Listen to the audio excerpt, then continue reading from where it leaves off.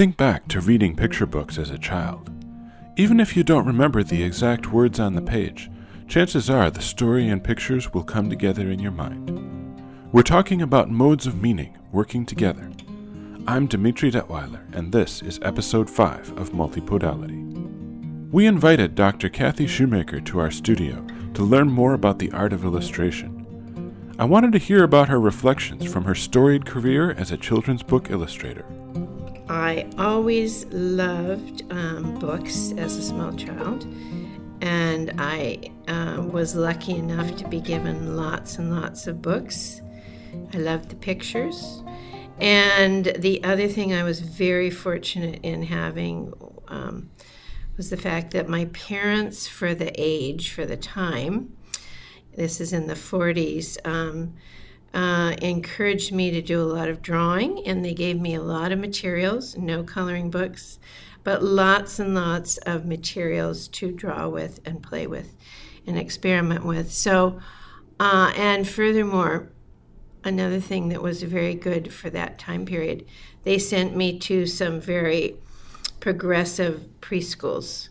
Mm-hmm. So I had really a brilliant early childhood education. I've often said in speaking with teachers and other people, and parents, that I don't know whether, how much talent I have or whether I'm literally a product of a really great early childhood education, both on behalf of the schools my parents were wise enough to send me to, and also for their own forward thinking in the kind of home environment and materials that I had to work with.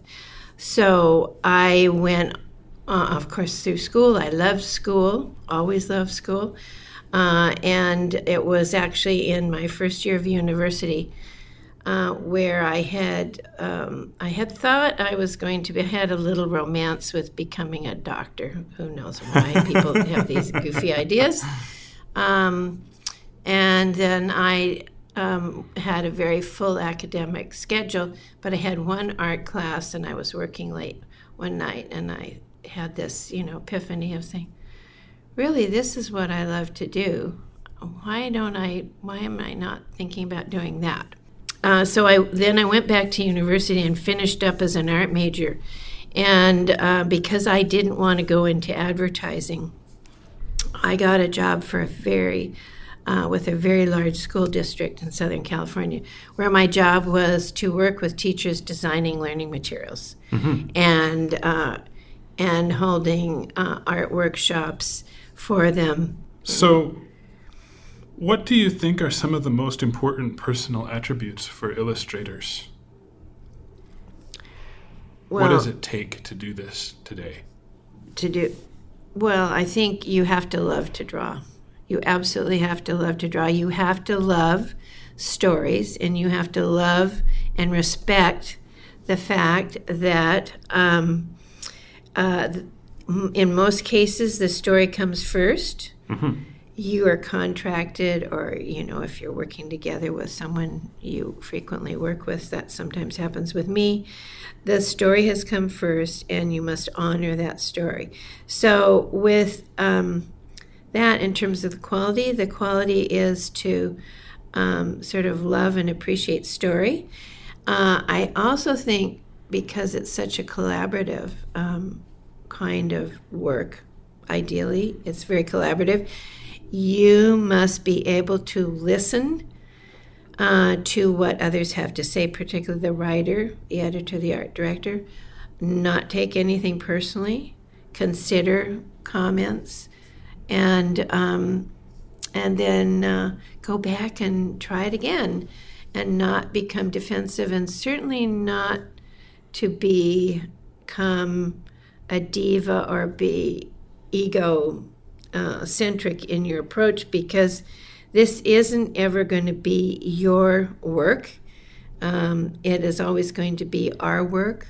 Mm-hmm. So in the books that I do, for example, in the past few years, I've done quite a few books with Irene Watts, and we always talk about it as our book.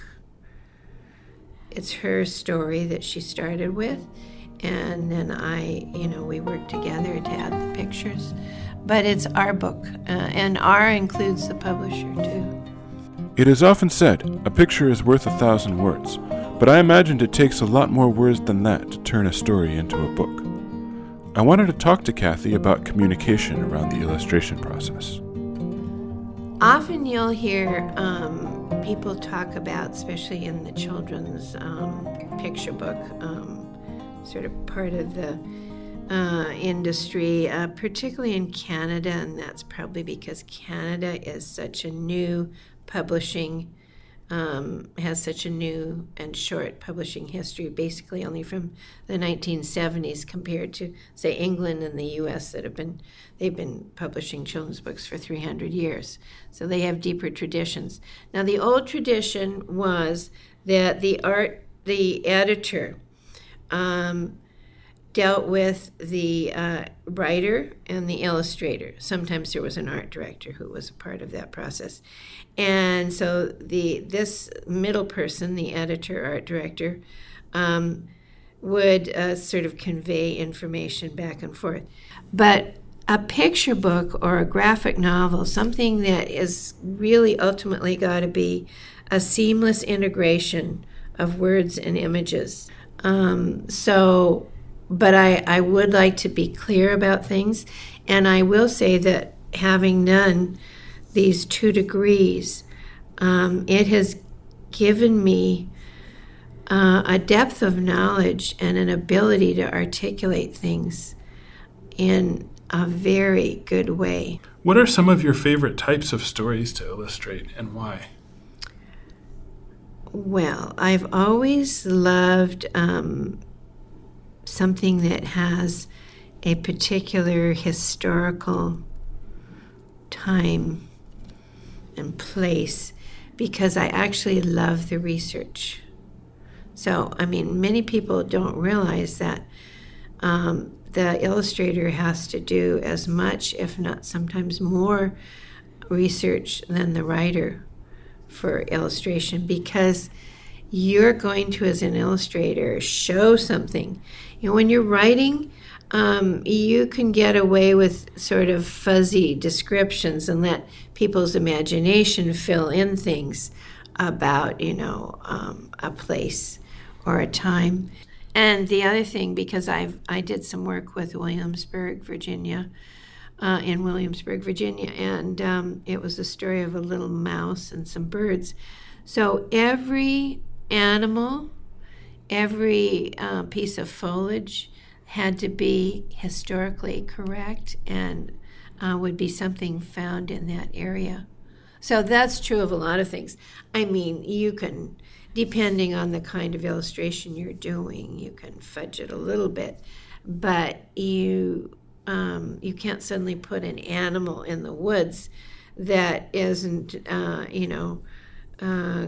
commonly found in Europe, Like, what's that kangaroo doing there? No, I mean, not that I would, but, there are a lot of things that can trip you up. And kids and other people are very good at catching you.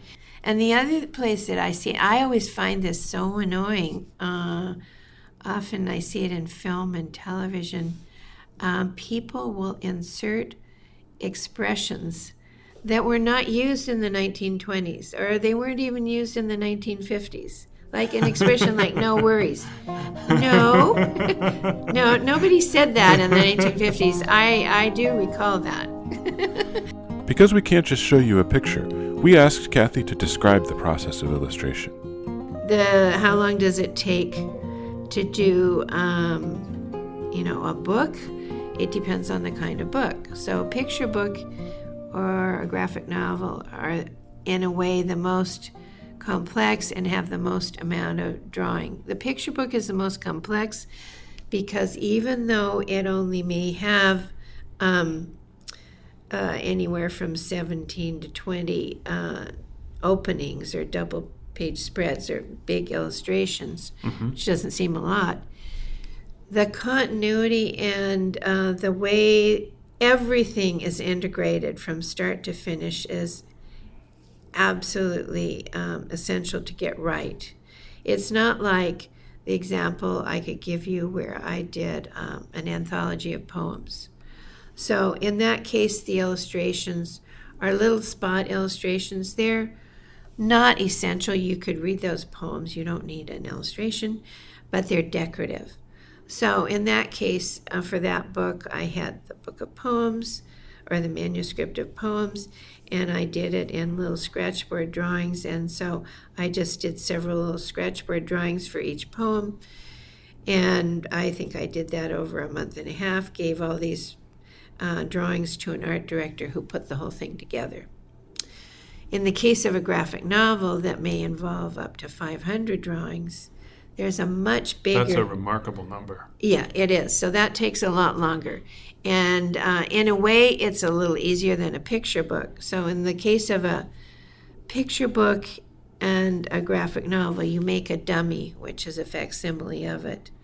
So I would, for the picture book, make a dummy so that the editor and the author, I always like to involve the author, as I've said earlier, can look at how I have sequentially drawn this story to go with the text.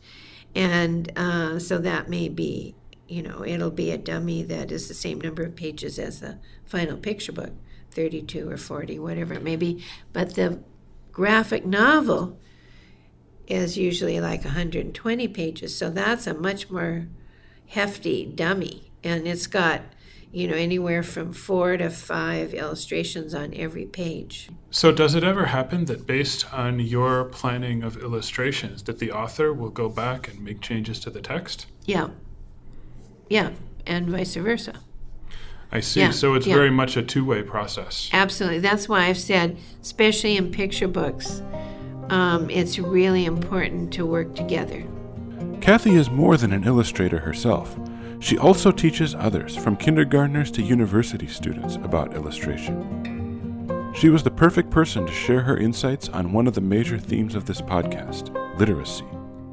I would say that one of the most important things that I spend time on is helping teachers learn to read the pictures and the illustrations and not skip over them and jump to just reading the print and just assuming the printed word is the story that they are going to be sharing.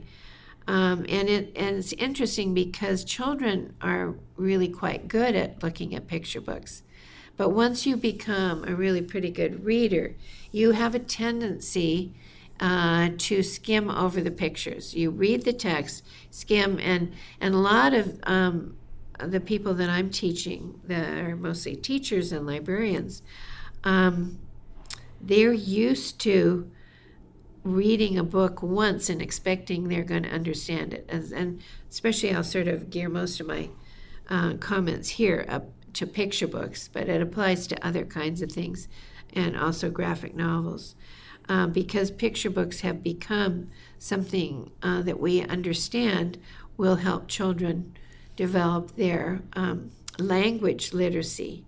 And so they're viewed as kind of a stepping stone towards developing this textual orientation. Exactly. But sometimes what they don't realize is that they're not just a stepping stone. And now in our highly visual culture, as we have more and more aspects of our world being focused on presenting information visually, the picture book has become the ideal object or source of learning how to understand and how to become visually literate. And that's because the images in most picture books are going to be highly tied to a text, or they may not even have a text. Wordless books are another great example. So you really do have to attend to what's going on visually. You got to understand that it isn't accidental that something is placed in one part of the one location on the page, or on the left page rather than the right page, or a top or bottom, or what is the visual perspective of the person drawing the picture or taking the picture. All of these things, speaking of worldviews, these perspectives, these points of views, learning how to read them in a picture book is an important learning task.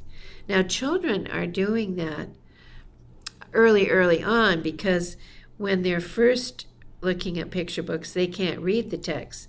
And not only that, but young children are so much more patient about rereading, reviewing things over and over and over again, looking for all the details, looking for and surveying everything that they can find.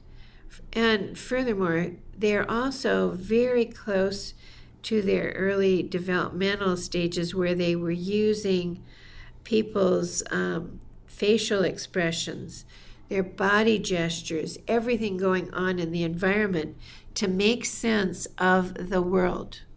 So as we become more and more dependent upon just reading text or listening to words being said, we're not as aware of how and the amount of visual information coming to us. We've conventionalized that so much. For example, think of yourself driving a car, which is a highly visual experience. And also, absolutely. Yeah. So what you do driving a car is that you're basically expecting everything to stay pretty much the same. In the Western world, we drive on the right, and what you're looking for and need to be alert about are weird things, anomalies, some surprise, some salient thing that happens in front or to the side, and being ready and aware of that. So, but children are vigilant early on about everything, because everything is new. They don't have... Their attention is more wide open and not focused in that same way. Is that exactly, right? Yeah. What else can we learn from illustration, either the illustrations themselves or the process of producing them? The process. Here's what I think is really interesting that's occurred over the past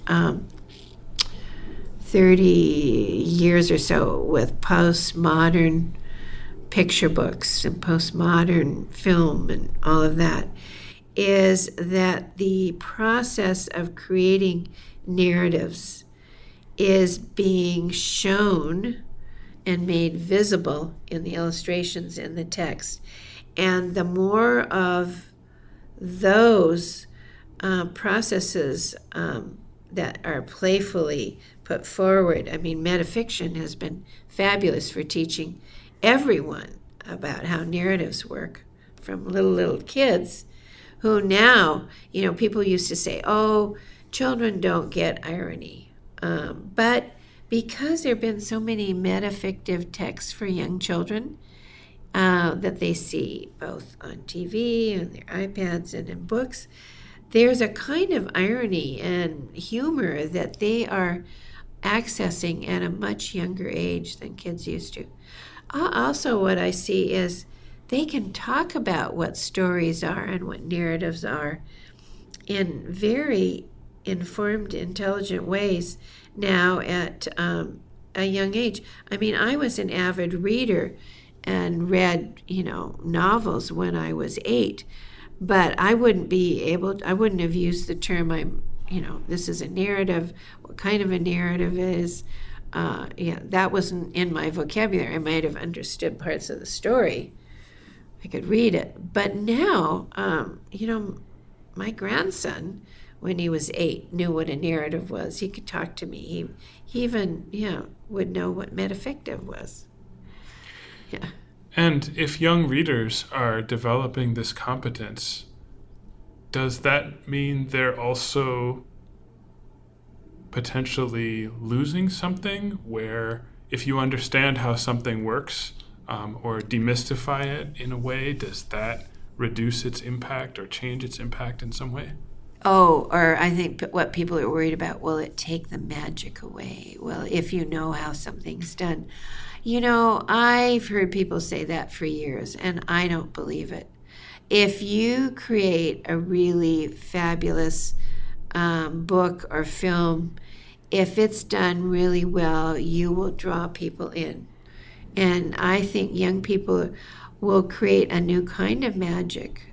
And I have no fear that they are losing anything at all. I don't think so. I think that's a misconception about what information does, or a fear. I mean, it may be tied to some deeper fears that people have about what education does for people, and even maybe in some weird way tied to, people were afraid, too much education would take you away from religion. Well, that probably does, and people probably are nervous about that. As always, I was keen to learn more about the multimodal sensory aspects of illustration. How does one sense get converted or translated into another? Yes. Well, first of all, if you're creating a book, you're creating a physical object that is going to be handled. So you have to have a good sense of what is that going to feel like, and as I mentioned earlier, how is it going to be experienced by the readers or viewers as you hold this book and you turn the pages. Now, you could also talk about the sensory experience of experiencing a story online or on an iPad. As a reader, I find that I really miss those. I love handling physical books, even with few illustrations, much more so than trying to read them on a Kindle or, God forbid, on my computer screen. Yeah, and that's a curious thing. What is it about us holding a book? But certainly the experience, there's a different rhythm to your reading that you have when you read from a physical book and the experience of turning the page. Your whole body is going to be engaged in a different way. Whereas, it's just different from what you experience on screen. I mean, some people also will talk about, I can't say for me personally that I've been in love with the smell of books, but many people are. They love the smell of the paper. Mm-hmm. I certainly love handling paper because I love working with paper. That's highly essential. That leads very naturally into my next question, which is, how do you capture dynamism and dimensionality on paper? Yes, well, that is always the challenge of illustration because you're doing something in 2 dimensions. And in 2 dimensions, you're trying to convey 3 dimensions with movement and all kinds of things. Now, you could just make it a pop-up book, as we just put up a big display in Ike Barber, by the way, of pop-up books. And funnily enough, I've been working on a couple of other books that I'm illustrating where and I've been very conscious of this, sort of drawing them as though they are, drawing the illustrations as though they're coming off the page. So you see the open book and the illustrations are like pop-up things coming up off the page. And I think that's, why do I just think it's neat? It's fun to do that. It reminds me of these sidewalk chalk drawings that I've seen where the artist will use a particular perspective to make it look like there's a 3-dimensional space there that can be interacted with. Exactly. So, I mean, illustrators, of course, to do that, to make this fool people into thinking it's 3-dimensional. 3 dimensions, can do it in a variety of ways, with, as you said, skilled use of perspective. And also sometimes the materials themselves will give a sense of dimensionality because they're thick, or you can see layers of paper in the way they're put together. I love turning a really heavy, thick page. It's so satisfying relative to tapping a touchscreen. Yeah. Yeah, and the other thing I think that helps with to give you a sense of life and liveliness in illustration, which is another of the great challenges, because it's hard to show movement, but sometimes people who can draw with great animation can create this sense of movement, like Quentin Blake in all his drawings that he's done for many books, but most people more recently will know his work with Roald Dahl. And then there's the other kind of illustration like Chris van Allsburg and those illustrators that do kind of the frozen moment. So you get this very still, sort of ironic image. A sense of imminence. Yes, yeah, and that can help. Now, this description has been really visual so far. Yeah. How can you stimulate readers' other senses through a visual medium? Well, I think that there are other senses, certainly worldview and perspective is more complicated. And I think what you, as any kind of a writer, but a children's book writer and illustrator has to become very sensitive to realizing how one's personal experience and worldview may inadvertently be conveyed. Now, sometimes that may be okay, but sometimes it isn't. And so, for example, this is an easy example.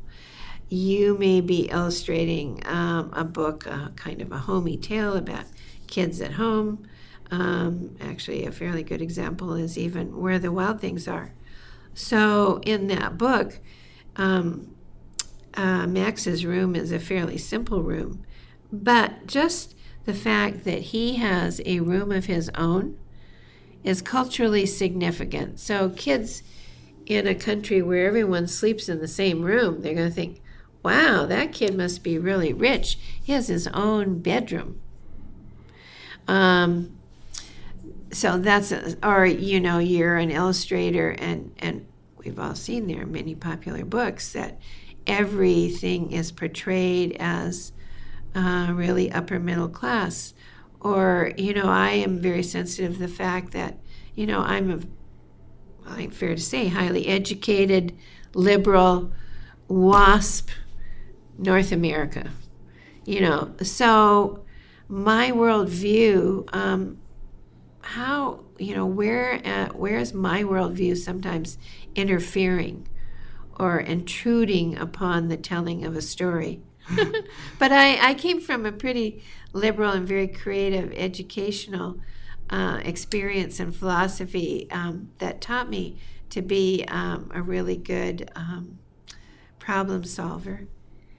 And the other thing we kind of skipped over this, but this is really important about personal attributes of an illustrator, someone going into children's literature, and that would be a lot of ambition and willingness to work. I had the impression that the digital era has probably shifted illustration significantly. I hoped Kathy could share her insights on new directions in the field. And there are now quite a number of generations of wonderful illustrators coming up who are doing a lot of things digitally that are just amazing. But ultimately, it all has to be based on an understanding of the materials and drawing. And really great illustrators will always have had a sense of working and manipulating with a variety of materials. There is a danger, I think, sometimes that we've made some of these digital programs available to kids before they have actually learned to draw properly. And sometimes they're skipping some steps. But that's an education issue that has to be dealt with in a different way. The other impact on illustration, which is interesting with digital work, is that in the olden days, and as is the case with some old-fashioned hands-on illustrators such as myself, when I finish a book or a piece of work, there is actually a physical piece of art that I can give to someone, sell to someone, auction off, make prints of. There's a physical thing. Right. But a lot of digital illustration now, there is no physical thing. They're just some files. So if you want a copy of that illustration, they have to make a print. There will never be anything more than that. And that's, who cares? Maybe nobody cares about that. I think the materiality is really important, though, because if you're producing an illustration directly in these physical media, that's one thing. But if you're illustrating something in a software package, at some point there still has to be a kind of translation to a physical medium as well. But Exactly. The artifact that you have in the end will be really different. It will, yeah, and the color and things like that can be very different. You know, if you have an original piece of art and you make a scan, you can keep correcting it till you get it. You do something different digitally because then you're not correcting to some one fixed thing. You may adjust it till you actually like what the output looks like when you print it off. It sounds a lot more relative or relational when it's all digital. Yeah, it probably is. Those aren't bad things at all. They aren't bad things at all. They're just, it's different. It's different. And, you know, maybe as the world expands, what do we do? I mean, I'm facing this archival challenge because I think, you know, all right, I have, 3,000 or 4,000 illustrations. What am I going to do with all those? Now, some of them I can give to Rare Books, but it's not exactly like I'm a household name. They might like a few sets of books because they could be used in teaching. How would you describe illustration in just one word, if you could? Well, I've been thinking about this question. This is a very hard question. The reason it is a hard question to answer is that ultimately illustration, unlike a painting or a piece of art, is tied to another modality. It's tied to something else. It is tied to a story or an idea. So, to use one word is not going to do it. You can't say illustration is an image. Illustration is an art. But I think you could say that illustration is a visual narrative or a visual message. Thanks a lot for coming in to talk with us today. My pleasure. I love talking about illustration. Once again, I'm Dimitri Detweiler, and this is Multipodality. You can find us on Twitter at Multipodality, or visit us at our website at multipodality.wordpress.com to find out more about us and see some of our other podcasts. Our podcasts are also available on iTunes. If you enjoyed this episode, don't forget to subscribe, and please share this with someone you know who might also enjoy it. Multipodality is supported by the Department of Language and Literacy Education at the University of British Columbia. Our executive producer is Kay Hare.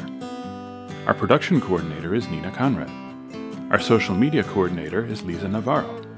Our technical coordinator is Adam Sheard. And I'm your host, Dimitri Detweiler. Thank you for listening.